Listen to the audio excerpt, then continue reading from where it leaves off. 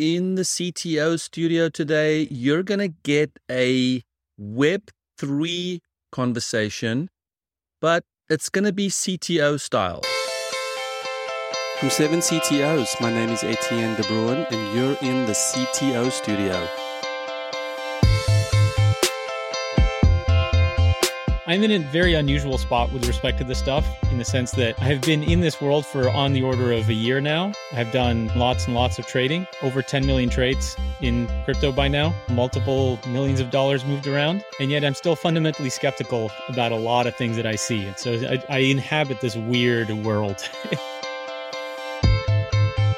My name is Augustine. I run Esalen Research, which is a tech consulting company. I used to be a trader on Wall Street and in London, quant trader. And like I said, I think I inhabit two very strange worlds sometimes. Yeah, my name is Anup. I run a software development company called Hypertrends Global Inc., based out of San Diego. And I am transitioning on to an events ticketing company, which I had originally founded about 3 years ago, and then COVID brought it down. And so we're spinning the wheels back up. And my interest is pretty much that our main promise, even 3 years ago, was that we would do a lot of the Web3 style event ticketing. My name is Michael Bastos. For the last 3 years, I've been working in the federal space and also working on crypto, high-frequency trading stuff in my free time. And about a month ago, I decided to basically leave my Pentagon work and do full-time crypto HFT basically, and have been also getting into smart contract writing, the Solidity, all of that kind of stuff. So it's been really an exciting paradigm shift per se in the technology space. My theory about the hype and excitement is the same as it was about blockchain, which is, I think back in the day when TCP/IP was being invented, it was being done inside a scientific community that wasn't public. You weren't tweeting all your postulations and your ideas. And so I just think that we have insight into the research being done out in the public, which makes it seem a lot more noisy and less credible. But we're all part of the research, and we're all part of the what ifs, and we're all part of the innovative thinking. And so I actually think it's awesome that there's excitement around it. And all these scenarios are being concocted and startups are being created and sometimes wild statements are being made.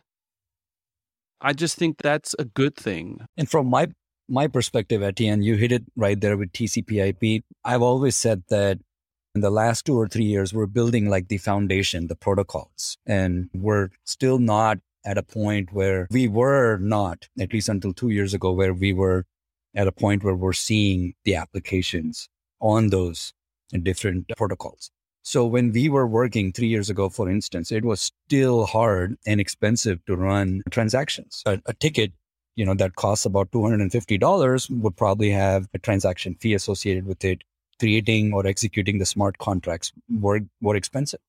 And now with a whole different set of technologies such as Lightning networks and things like that, or off-chain or side-chain technologies that are coming up, it's become very easy to perform transactions. So there is a progression and it's heading in the right direction. And just like Augustine, I'm very skeptical. I don't want to, put both feet in yet, but I'm very interested.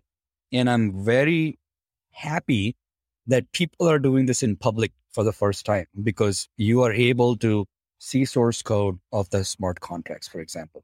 You are able to evaluate the actual usage of different networks and really see what is going on under the hood. And I think that is phenomenal. So there are scammers and they get away with a lot because people are not paying attention. But if you pay attention, you can actually see there's some real value being created. And I think that's the part that I really appreciate, because never before have we done something at such a large scale. We're talking about identities. We're talking about transactions. We're talking about all sorts of different protocols that are being created for governance and autonomous governance. Like cities could potentially run on this. So the experiment is so huge and it is all public. And so if you're a student and a learner, I think it's one of the best times to dive into this.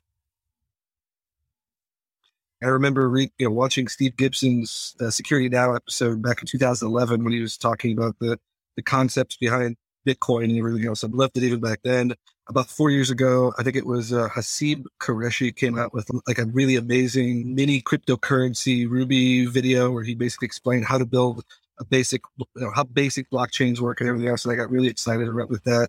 And then for me, the real sort of trigger moment where I need to focus on this. This is, in my mind, the future that I want to be working in was with the Polkadot conference. That was just eye-opening in terms of the technology going from basic building blocks to fully integrated, fully functional. It literally, I've been in tech since the 90s, even as a teenager, and there was a whole slew of language that I had to learn that I had just been missing. I didn't know was there. Everything from proof of work to proof of stake, to you name it. There was just a whole other world there that I had just been blind to. And so after the Polkadot conference a couple of months back, I dug into it a lot and started building all my own tooling. So working on my own stuff.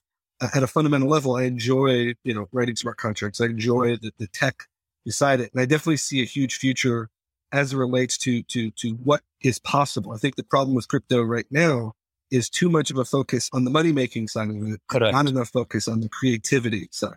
In the end, this is going to have mass adoption if it solves somebody's problem. And so the question is, what are those problems that people need solving? And obviously the other side of it is at what cost, right?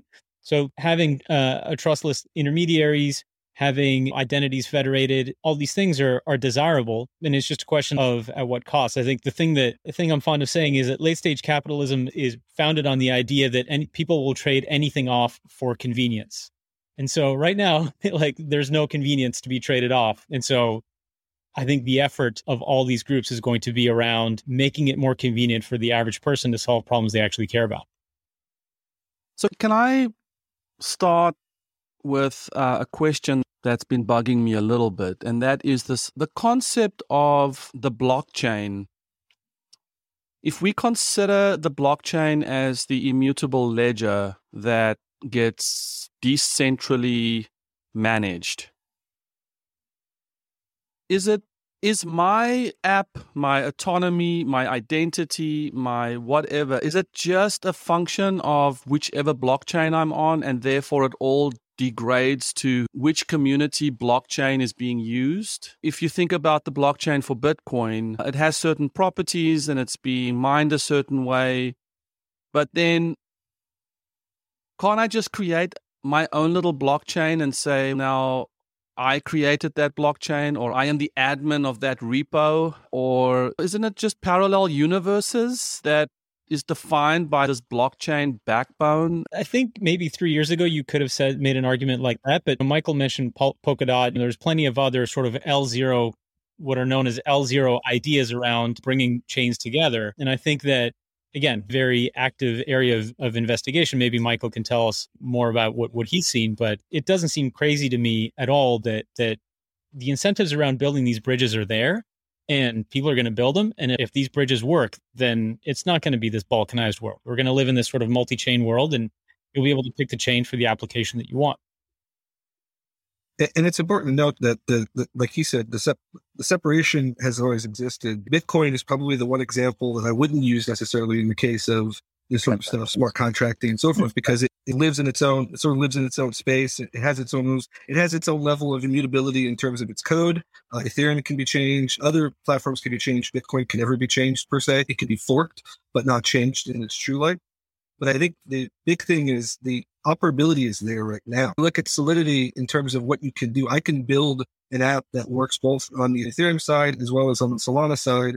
And so the interoperability of these chains and the interoperability of being able to do stuff across multiple chains or build out tokens across multiple chains is there. It already exists and it's in play. And so I don't think you're going to have to necessarily worry about being stuck to one ecosystem or another, per se. If we're using the concept of the basic blockchain as an ecosystem, I don't think you need to feel stuck in an ecosystem. Cardano just launched their smart contracts piece. So the industry as a whole is opening up to interoperability and working within that space. The example that I always give people is you think of, I've been an app developer for many years, right? And you think of being an app developer and you're building an app on top of existing infrastructure. And that's the same note here. When you're talking about smart contracts, when you're talking about Solidity, we're talking about all these tooling. This is like app development. There's people working on lower levels, working on like a Polkadot framework or these other systems that are separate from the actual app development piece. And so when you think of it that way, the app developers are going to be able to, for the most part, work across the different paradigms, work across the different frameworks. So the interoperability between blockchains is a thing. Yes. So if I was to visualize that, am I seeing this big, huge ass monstrous snake in the sky that has multiple? Polkadot would tell you it's a ring, but whatever. Different L0 efforts will tell you different things. The topology, the question of what is the right topology is still an open question, but people are experimenting for sure. There's definitely people trying to make their thing the thing. Polkadot, I think it was Polkadot that registered the Web3 Foundation, all this other stuff, making it seem like they were the center of the world when it came to Web3. And that's just not the case. That's just not true. So you're going to see a lot of that sort of confusion as different companies or different organizations within this ecosystem try to vie for what is essentially the Google of that space. But that just makes me so sad because I feel like that's just another centralized model, isn't it? I think the argument is it's not, right? I think with what Anoop was saying is with autonomous organizations, certainly there's a culture. We'll see how long it lasts, but there's the culture difference between, we'll say, traditional finance, which is a thing that I know a decent amount about, and in crypto. And then also, we'll say, the SaaS world in crypto. These are very different feeling cultures. There is definitely this camaraderie around, let's build this thing together. How long that lasts is unknown, but I think people at least have the chance to vote with their feet, right? Like they can be part of DAOs that they think are run well. Like you can put your money where your mouth is in a way that makes a difference in the way that's meaningful, as opposed to I'm going to Google because everybody else is there too, or Facebook or whatever. I think there is a fundamental difference there. Whether it ends up being significant, and again, time will tell, but there's an attempt at doing something much more collective and collaborative. A lot of the tech, a lot of the reasoning behind this stuff came from the cypherpunks of the late 90s. And a lot of those circles, there was a lot of libertarianism. There was a lot of, I'm not going to trust you, you're not going to trust me. This belief that we don't trust government organizations, we don't trust centralization, spewed into the technology. And if you guys ever had a chance, go read the Bitcoin white paper. Like, it's a few pages long, right? It's not that long. It's not that complicated. But it's a great sort of breakdown in terms of mindset, in terms of the thought process behind, hey, we want to make sure that we build something that is decentralized and can never be centralized and can never be the tooling and the things that we're going to put into play, both in terms of the blockchain, which is separate from a lot of the real gist behind that paper isn't necessarily the blockchain. Like that's probably one of the least important things up until that point, because that concept had already existed. It was really the trust vector, right? Like how people trust how you're going to be able to trust the chains that are coming in. How are you going to be able to trust between two individual peers? This idea that because building the chain costs money, because it costs energy, because it costs something, then a bad actor isn't ever going to be able to attack the system, to build their own subsequent chain per se. And the chain with the largest number of proofs, meaning that the longest chain wins every time, essentially, were fundamental concepts within not just Bitcoin, but within the distributed world that has changed. And that's why I say, like, when I talk about this stuff, I trade on the altcoins. I trade a couple of hundred altcoins in my systems on a given month or whatever the case is. But for the most part, the fundamentals was really interesting. The fundamentals of a bad actor might have enough computing power to build out a separate chain, but they're never going to have the computing power of the entire network. It doesn't matter how many AWS Lambda functions they buy. They won't be able to out-process this entire network of miners that are both mining for the coin, but also doing the proof of work, but also putting in doing the actual transactional stuff. And so this ecosystem exists from a physical level. The more miners there are, the more transactional people are with computing power doing the transactional work for all of these chains, whether it's Ethereum or Bitcoin or whatever, the more safer and decentralized the technology becomes, because no single bad actor, no single state government, I don't care who you are, is going to be able to take this on.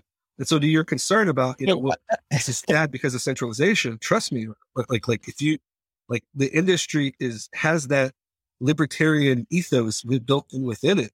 And it's doing, at least the majority of the good, of what I would call the good projects, have that ethos in them and have that focus in them, going all the way back to the sort of the cypherpunk mentality of the 90s. And so a lot of this stuff, it isn't ever going to be able to be centralized. Like, you're listening right now to, I don't know if you guys are watching any of the hearings in Congress that are happening right now for both crypto, for stablecoin, for all these other different stuff. And it's just really interesting to see the question of, like, how do we centralize this? And them having to give the answer, you can't. Like, you can maybe regulate stable coins and you can maybe regulate that part of the industry. But for the most part, the rest of the industry is going to do what it's going to do. And there's no government on earth that can potentially stop them. Short of doing what China I'm going to disagree with you, Michael, here. Okay, like, go for it. Like, in terms of computing power, in terms of hash power, it is well within the reach of any reasonable nation state to destroy all of these coins, all of these chains. Like, it costs you like on the order of a few tens of millions of dollars, and access to network sort of infrastructure and that sort of thing. The hope is obviously that it gets big enough such that risk is gone, but it's not like it's zero today. If China wanted to destroy all of this, they just could. If the NSA wanted to destroy all of this, they just could. Yep. So we're still early, is the thing that I would say. Yeah. And there are some interesting stories that I've heard. For example, there was a blockchain called VE chain in China. And it was the only reason it was allowed to flourish is because they had tie-ins with the government. And so China can also stop certain blockchains from progressing, and certain people from, even if they may have better blockchains, block them from going public or flourishing. So the Chinese government actually, what I've heard is actually approved VeChain to go launch at a scale at which they are right now. And they're using VeChain for a lot of things, including counterfeit, product detection, things of that nature. So I know, Michael, majority of the stuff that you're saying, absolutely true. But I also feel that geopolitics is right now, if they wanted to stop Ethereum, for example, right now they could. They may not look really good in the eyes of the general populace, but I think they still could. At this moment, they could, yeah. Yeah, and I think it's an important caveat to say that not all chains are built alike, right? Not all technology is the same. Not all technology is as secure, right? There's plenty of stories of some poorly coded tokens, poorly coded systems that have lost hundreds of millions of dollars because of that. Yeah, and I think that the other thing that's really interesting from at least the technical perspective is, we're talking to CTOs here, we're talking to technical folks, is like, it's a very different paradigm shift in terms of our focus on software development. So I'm used to developing software and doing review and getting it out there, getting it into public and getting stuff into production. The joke that I always make is, if it's not in production, it didn't exist, kind of thing, right? And this is a very different paradigm. This is, when you're writing a smart contract, you have to make sure, you have to do audits, you have to make sure that it is 100% good, because the risks of you getting a single thing wrong and losing a boatload of money because of it are real. Like we see those, like you see that in the number of organizations that lose hundreds of millions of dollars because there's a bug in their smart contracts or whatever the case is. The auditing companies involved with those things basically rubber stamped the code base that they push out and that sort of stuff. And so there's definitely a different paradigm shift in terms of having to do all of the security checks, all of the rework ahead of time before you launch something like that into the actual ecosystem. Yeah. And that's where it becomes a very expensive proposition. So when we were doing our development, we had a very simple smart contract that essentially said, hey, we want to list all the ticket sellers and the affiliates that we are allowing people to buy tickets from on the blockchain. And then you could just scan a QR code and you would be able to see, hence bringing transparency into the system. And just something as simple as that, just writing that contract. The contract part wasn't that difficult, but the amount of questions that were raised around security, what if we get hacked? And what if all the scenarios, the auditing company was, I think, charging us about $130,000 to just experience it. Yeah. And this is 3 years ago. I'm sure prices have gone. The number's way higher now, dude. Oh, it is? Yeah, yeah. There are fewer people in the market doing this. If there's a business that is worth getting into, if anybody's interested, this is it. For someone who's doing this as a self-funded initiative, we were like, there's no way we're going to do this. And then we wanted to create, the company was called Ticket Blocks at the time. And we wanted to create our own wallet for the blockchain so that you could essentially load up your wallet and then you could buy tickets using the wallet. You could buy NFTs for artists using the same concept. And even the wallet technology, just getting the coin built, rubber stamp, the legal around that came to about $250,000. And we were like, we can't just spend $250,000 on legal, Yeah, I think that's one thing that's probably changed. If not changing, then certainly changed. Like probably 3 years ago, that was your only choice. Yeah. But now you have a variety of options available to public chains where you can piggyback on all of the infrastructure that exists already. Like just as a very straightforward example, right? If you were to rebuild all that in something like Solana, where transactions are very cheap, then there's a whole bunch of infrastructure that you're no longer responsible for. And so I think that sort of makes the barrier to entry much lower than it has been in the past. But I think, again, it's worth asking the question, what is fundamentally the value that you gain from this? Correct. Yeah. Because it's not straightforward to make that trade-off. Like, certainly there are what I would consider fairly clear ways in which things like NFTs would have tremendous value, like in terms of replacing things like transcripts and diplomas from your university or something, right? Like that to me is like a very clear use case for something like this. Tickets to shows, I don't know, not so obvious to me. These are more ephemeral, more temporary. So again, like it's really just down to the economics of every particular activity. Yeah, I think fraud detection and just being able to find the lineage of a ticket, for example, before you buy it. I think that would be there is billions of dollars lost in ticketing fraud every year. And so if you could eliminate that by putting the history of the transactions and the resale history, the price, and the actors that purchased or sold it, that would be a great problem to solve.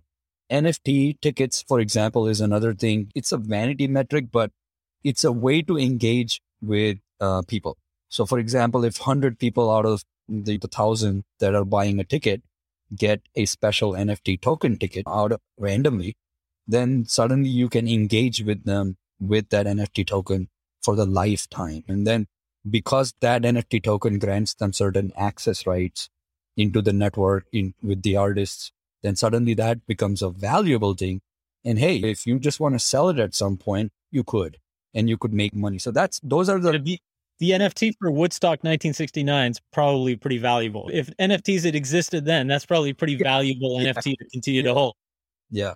Yeah. And I feel that we're getting there so quickly. When we were talking about NFT 3.5 years ago, 3 years ago, everyone was looking at us like, what are you guys talking about?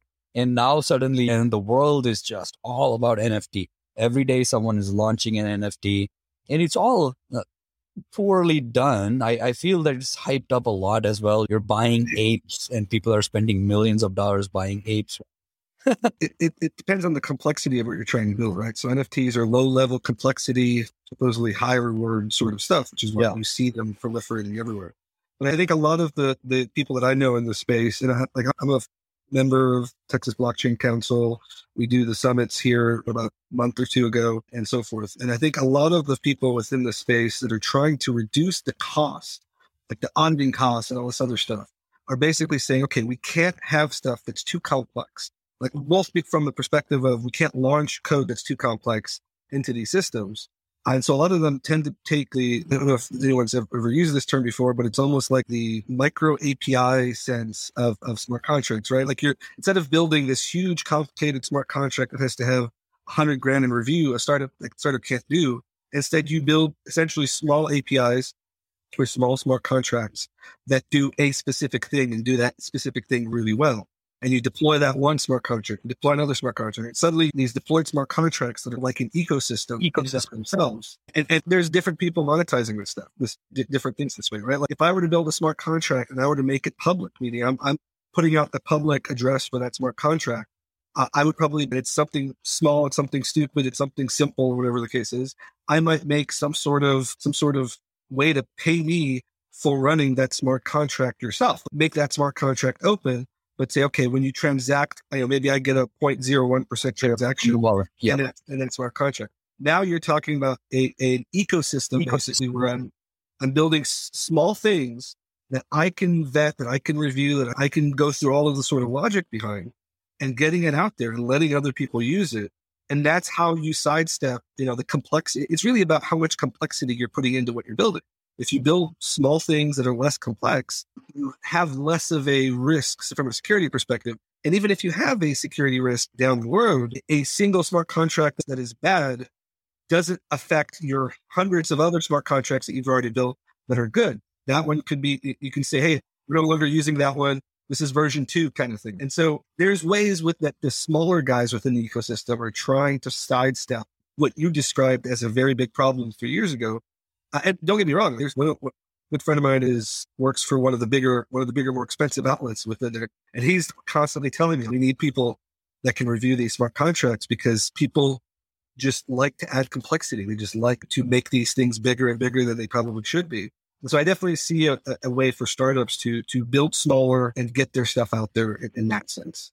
So. Of course, the counter argument here is that we can't legitimately live in a world where everybody has to be a professional grade reviewer of Solidity code in order to just exist in a financial ecosystem. And certainly there's a couple of things that are challenges. I'm not saying they're insurmountable, but they're clear challenges right now. Is certainly just that thing you said, Michael, about going from V1 to V2 is in practice just an incredibly difficult thing because we have this immutability is both a benefit and a curse in many ways. And so, like this idea of composability, again, like it sounds good, but then look at the log4j exploit from last week where it's in everything. And what if we find an exploit, like whatever black hat guy finds an exploit, takes everybody's money.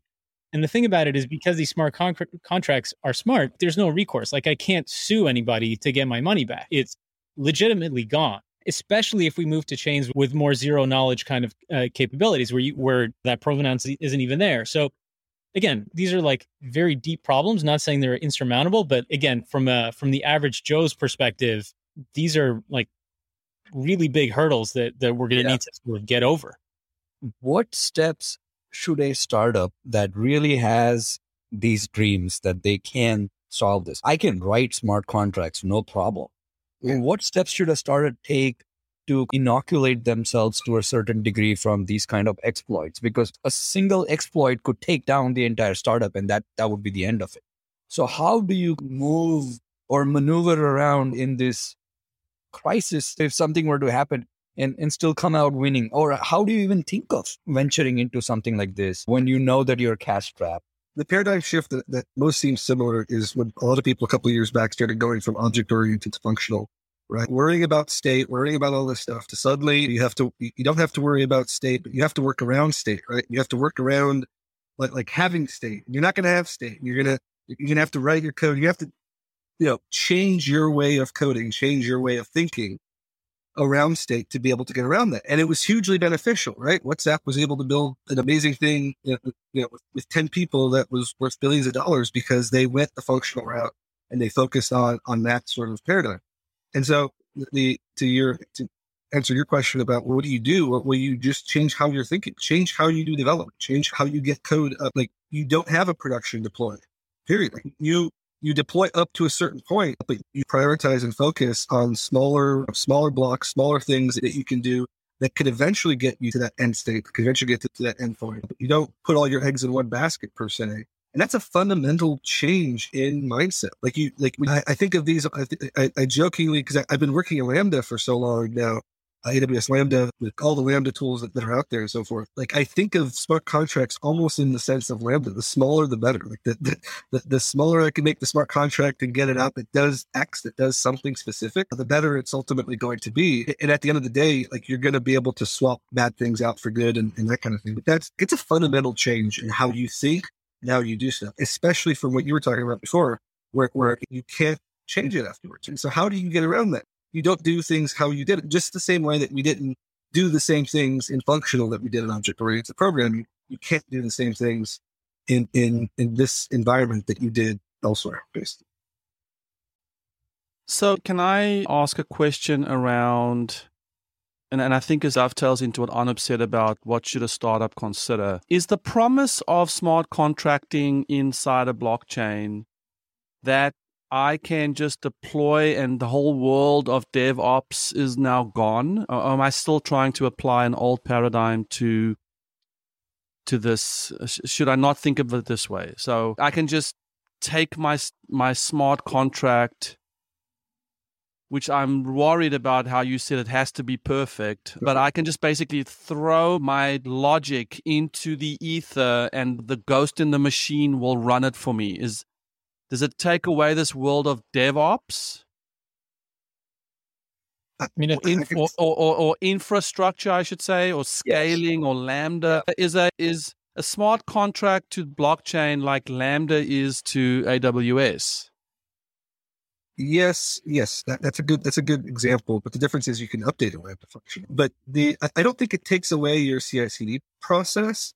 I think because you can still write tests. Like Solidity still lets you write testing. It still lets you add to tests. So you can constantly be adding to tests to test your own function even after it's deployed. Imagine the world where, hey, I have my smart contract. It's a small thing. It's a will or whatever. Or it's a loan smart contract or whatever. And I get it out there. And it's very tiny, very minuscule, very small. I can continue writing tests. And if I continue writing tests, and suddenly one of my tests breaks something or finds a vulnerability, like that's still part of the CI/CD process. That's still part of the pipeline process. And you run into a situation now where you can choose at that point and say, okay, all the wallets that I had associated with that particular smart contract, I am going to remove every dime, every cent from those associated to make sure I don't lose money, because now I found my own bug to this smart contract. And I'm basically like, the smart contract is no more. I'm going to move on and build stuff. There's some complexity there, because if you create a smart contract that other people, other organizations, folks depend on, then you're in a lot of... Sounds ridiculous. You're in a lot of... Honestly, it just sounds ridiculous.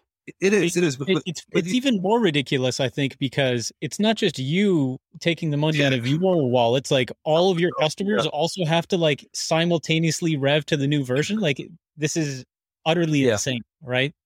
It reminds me of going back to when there used to be a time where you would take a piece of cardboard and you would punch a bunch of holes into it. Yeah. And you would send it to the basement so that they would run it. Yeah. You had to throw out the cardboard if there was an error, right? Yep. Punch cards. Yeah. I don't know. Maybe we just have maybe the human has an innate need to go back to the womb and just be safe from the world out there, go back to what it knows. We've talked a little bit about the downsides of coding in this environment, right? The downsides of writing a smart contract that has a bug and losing hundreds of millions of dollars, right? There's a definite downside.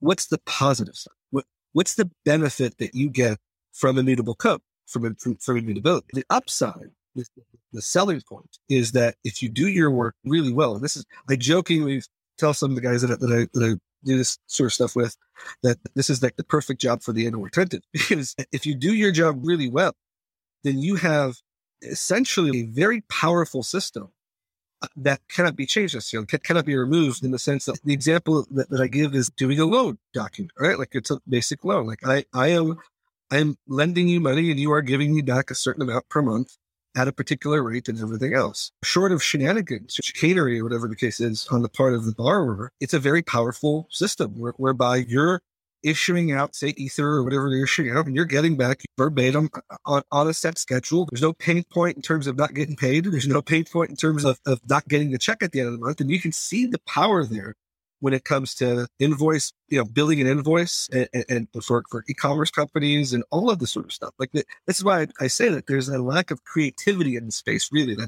That's the only thing that's really stopping it from really blowing up the way that Web2 blew up, is just not enough creative technical people in the space to really figure out what is possible within this ecosystem. It's why you're seeing a blow up in NFTs and all these other, not bashing the NFT market, but it's simple. It's straightforward. It's easy to put out there. When you're talking about adding levels of complexity on top of a system like this, like you need really technical and creative people to be able to pull that off. Yeah, I think the challenge, like I said before, the challenge with immutability is there's the upsides there. I think it's important to note that we could have that in our legal system if we wanted to. Like, we could structure a legal system, and debtor prisons used to exist in the 17th and 18th centuries. Like, we could have a legal system where if you don't pay your debts, you go to jail. We could have a legal system where you get killed. Yeah. There's nothing that fundamentally prevents that as long as the government has a monopoly on violence. And so I think Chesterton's fence here is really important. Like, why does the system exist the way it does right now? I feel like that is a massive failure mode that I see a lot in crypto. Like, we're going to build this new thing and it's got some upsides, but I think there's very little thinking about why the system works the way it does, except in as much as people say, oh, it's the powerful have captured it, blah, blah, blah, blah, blah. Like, in the end, we've all kind of decided to live in this system, or at least versions of this system. And I think, again, I'm not saying that innovations in this space are bad. I'm not saying innovations in this space shouldn't happen. I would like to see a little bit more like deep understanding and thought about why the system that we have now works the way it does, what benefits that are maybe not so obvious does it have, so that we can replicate those benefits in a more efficient way in this new paradigm. I think that's, to me, the people who are doing this well are doing that, and they're doing well as a result of doing that. Could you give me some good examples that I could look at for people who are maybe doing this really well and what Stan Augustine? I just very curious because I'm diving back into this now. And long gone, I think, are the days of the, polymath network where you could have, securitized tokens and all that. And the world has moved, I think, towards applications more. So just wondering if you have any good ones. I think the one that comes to mind right now is MakerDAO and DAI. Mm-hmm. I think they do a really good job of trying to think carefully about all of the sort of incentive structures that they're putting together. They've really weathered a lot of downturns. I think their DAO, people probably argue about the governance, but I think on balance, the governance of that whole ecosystem is very good. It would not shock me if DAI really became the tether of DeFi. I think one that doesn't seem so obviously like that to me is like Olympus DAO, right? Where it's very much the sort of, here's some massive annual interest you're going to collect if you come in. And this is not to say that like it's a Ponzi and you should stay away. That is not a thing I'm saying at all, because this sort of like binary thing about whether something's a Ponzi or not, I think is very reductive and pointless in some way. But it's just, what does the governance look like that is, and what are the incentive structures they're trying to set up long term, I think is the thing to think about. So maybe a little bit abstract, but at least a couple of examples to think about. Cool. I love and I'd love to get Michael's take on this because I could be totally off. No, I think I enjoyed when you mentioned like the birth pains of Tether and of what was going on, and you mentioned that that was the first time I'd heard that sort of analysis, and I thought it was really well articulated and said. I have stayed out of the stablecoin side of the house, and I'm mostly in the more volatile altcoin side. And I don't think any one project has necessarily stood intensely that makes me happy or excited. I don't see that many companies or that many organizations trying to use smart contracts from a purely structural business element. Like they're trying to make tokens. They're trying to make tokens because they're trying to basically get the token to take off.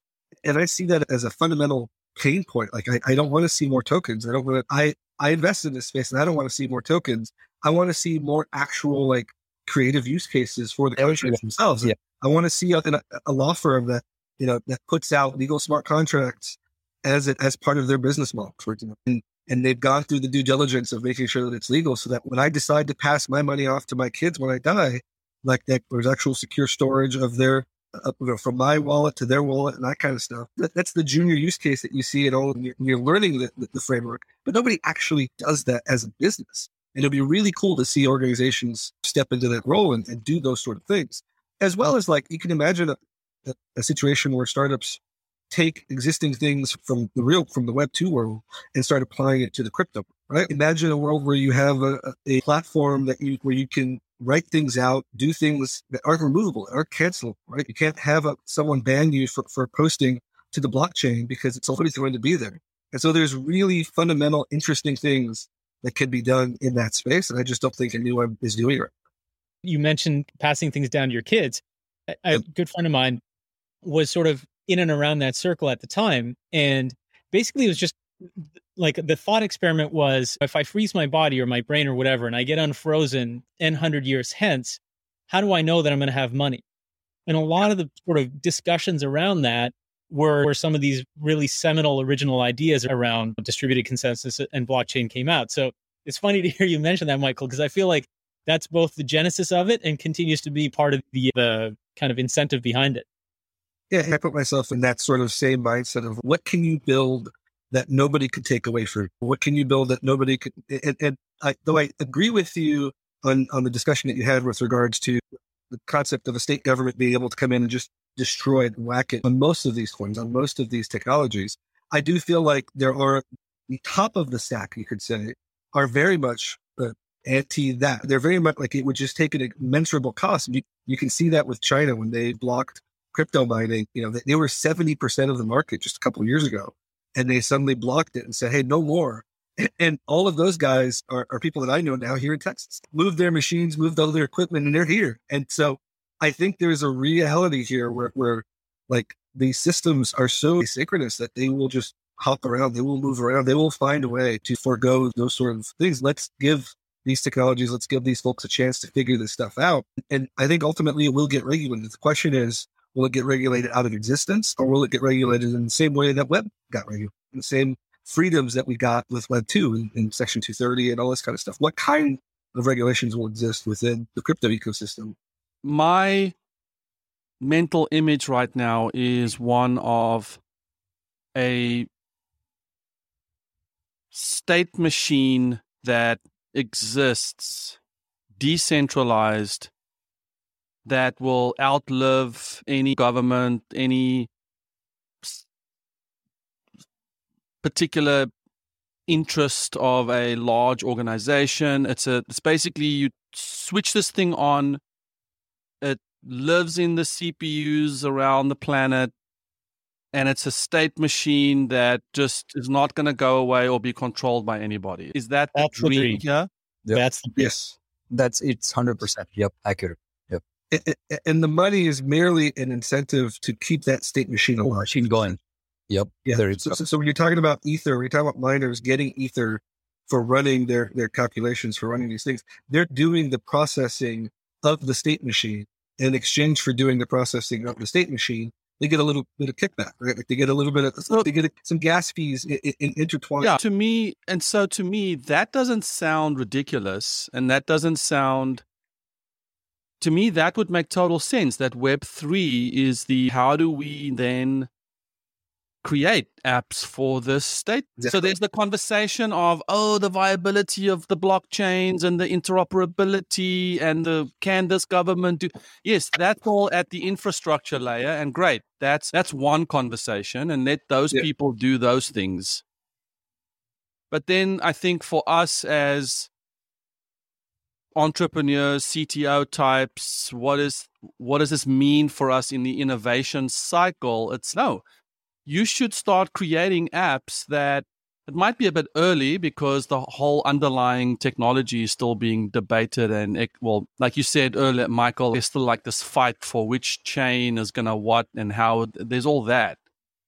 But as CTO types or as entrepreneurs or as founders, it's no, you better start thinking about what does the state machine mean for my users, my data, my interoperability, and now what do we do? Yeah, you can build a dApp. When you think of these platforms, when you think of these systems as your state machine, and they're living, you could say, in a decentralized cloud, smart contracts, which are basically APIs. They're like micro APIs, right? Then you could see a world where you can build dApps that interact with these APIs in React. And so and your wallets are basically your single sign-up. Your wallets are your SSL, how you register to these dApps. And so when you think of it in that perspective, you can build out hugely functional websites for people to sign in with, authenticate with their wallets, log in and do whatever it is that you're trying to do within an ecosystem that we already understand. We already understand React. We already understand front-end frameworks and so forth. And so really it's about understanding the back end. understanding the difficulty of just a different paradigm shift for how you do backend systems. But I could see future social network. I mean, that Twitter CEO would not have quit his job at Twitter and completely rebranded Square to Block if it were not for the fact that there is a future in this. And Zuckerberg wouldn't have completely reshifted Facebook's focus if they were not feeling like this is it. Like, this is the thing that they want to prioritize with Meta. And so there is a future here that I think is very powerful. And it's just a situation of creativity, of how creative you can be in terms of building the backends with the paradigm of immutability, with the paradigm of not screwing it up, essentially, on the back end, so that your front ends could be amazing. Like, I could see an entire social network, decentralized social network, existing on platforms like this, where people post their thoughts and ideas, and they can never be removed. They can never be canceled, per se. So there's a lot there, a lot of very powerful things there. And I think a lot of these technologies will give folks that are willing to dive into this stuff and willing to ask the uncomfortable questions of, what are we missing in the current ecosystem? What do we not have in the current ecosystem? And what can we build in this new ecosystem that the current ecosystem just doesn't provide for us? Yeah. And getting back to your question, Etienne, does it make business sense? Because it has to make sense. As tech people, and I'm as guilty as this as anyone, I see a technology or something cool and it's, let's figure out a business that lets me mess around with this technology. Like, I'm sure, Anoop, in your consulting, you see this all the time. As CTOs, I love what you say, Etienne, over and over again about the CTO's job being much more expansive than just narrowly taking care of the tech. And I think this is exactly one of those spots where the CEO is almost uniquely placed to help guide the conversation, because non-technical people are, look, let's face it, they're probably just going to be lost, right? Hey, we got to do blockchain because our investor said we got to do blockchain, or vice versa. Oh, blockchain sounds scary. I don't want to go near it. And I think the CTO's job is to understand both sides of it, understand enough about the tech, but also about the business side of it to really make those like really good judgments about where it makes sense. Yeah. And for me, Etienne, I've always said that the CTO of today is the future CEO. And this is the reason why everything has gotten so complex that it's easy for a technology professional to learn the business and operations, but it is not easy for an operations person to maybe get into technology and understand the depth that we have learned over the past 10, 15, 20 years. For me, I think that this is some sort of an experiment that I want to have right now. And I'm still on the fence, like I said, because I don't know yet if I'm solving a business case very well. I can't obviously move my entire SaaS platform onto the blockchain. That wouldn't be the right thing. But like Michael was saying, pick a small portion of that and see if you can just log that. One of the things that I'm just thinking is, hey, logging ticket sales, for example. So we have traceability. Even if I can just do that to begin, and then I can have people verify or scan a QR code and see the ticket's lineage, I think that will be a good problem to solve. And that will be something that I can say, hey, I put my foot on the ground. We're doing something innovative. And at the same time, we're doing something that is meaningful. For that, though, I want to know, is Solana the platform of choice? Is Ethereum still the platform of choice? And how would I go from there? Yeah, that's one way I get 1,000 answers from 1,000 different people. Yeah, really. Like, if I knew, I wouldn't be working. I think a thing that most people would probably agree with is, if you have to do it now, Solana is probably a pretty good choice. But depending on how Optimism and the L2s and all the ZK rollup experiments that are going on in Ethereum work out, maybe long-term that ends up winning. But it's not really that ready today. So unclear, I would say. Got it. Watch this space in the next few months is what I would say. So the benefit that you'll get from Solana over Ethereum is speed, right? Like speed. Like Solana is faster. They had some hiccups recently, but those seem to be out of the way. But it's really if you're thinking of the stuff that Etienne said, where this is basically like a state machine and you're just working within the concept of the state machine, Solana is just a faster machine to work on. ETH2 and cheaper. Yes. ETH2 is supposed to be a huge upgrade, a huge change in it. And so I have ETH2 staked, so I'll say that ahead of time. From a simplicity perspective, like, I'm excited about it. I'm excited to see what's going to happen with it. At the same time, it is a gamble. It is, and all of the stuff that we do in tech is a gamble, right? Whether we're going to back one technology or another technology, we're going to learn one language or another language. It reminds me it reminds me of am I going to build my app for Android or for iOS? Where am I going to start? It sounds to me, what I'm getting from this conversation is there's a conflation of infrastructure and application happening in the Web3 conversation that I think is a distraction. Let the infrastructure people be the infrastructure people. Understand that there's a state machine being built on top of the planet with CPUs as nodes, and it just seems like a natural progression. You went from a PC on a desk to an interconnected network of PCs called the internet to now interconnecting those CPUs to form one big state. So that to me is great. Have that storm in a teacup and have those people have those fights. I don't know if you should get involved in those as a CTO because you're not involved in AWS's debates about how they're building the next service or the next thing. So you're just like, oh, great. There's a something service. Great. Now how am I going to use that? It sounds to me, though, listening to you, Michael, that a really good way for us to have the Web3 conversation as entrepreneurs and developers and CTOs is, what can my team build with a dApp? Like, what dApps can my teams start building? Hey, let's do a little fun Friday project, or let's do a little innovation week. How does a dApp serve our business model? Wow, if you build a dApp, you inherit all these things from the network. That's amazing. Or, wow, running a dApp costs $1 billion. I'm rather not going to do it. But it sounds to me like the dApp is the place. Or is a dApp basically, it's not necessarily a smart contract. dApp is like a UI built on UI layer, the APIs and smart contracts. Okay, so if you start with a dApp saying, hey, I'm going to build a little something that a person can interact with a smart contract behind it or whatever storage or logic is behind that. I think that's an exciting conversation.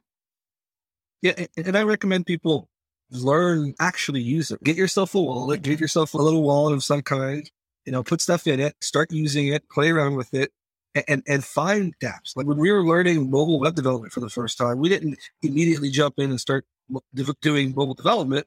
We bought smartphones and started using the existing apps that were coming out and started getting a feel for what the UI UX looks like. And I'll be honest, like dApps needs some UI UX love for sure, because you're talking about finance guys building these things like they're not focused on user experience at all. At the same time, get familiar with that. Learn how the current tooling looks like. Learn what it does. Buy yourself an DNS domain or something, or like a Solana domain, which is cheaper.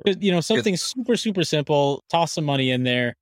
It takes next to no time, and at least you've now put a stake in the ground, right? Okay, yes. I know how to do a thing. It's like a start. And I was going to say, for people that want to build these apps and the dApps, like at the end, like you're saying, you need to decide whether you want to be at that application layer or what layer do you really want to be on.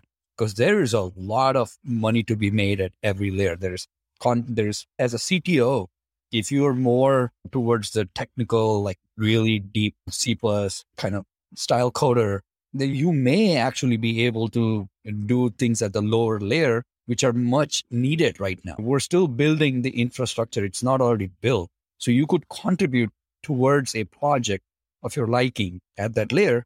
But if you are more of an application and a user experience kind of a person, then yes, stay away by all means from the lower layer, like you're saying, and focus on giving people a great user experience via a small dApp.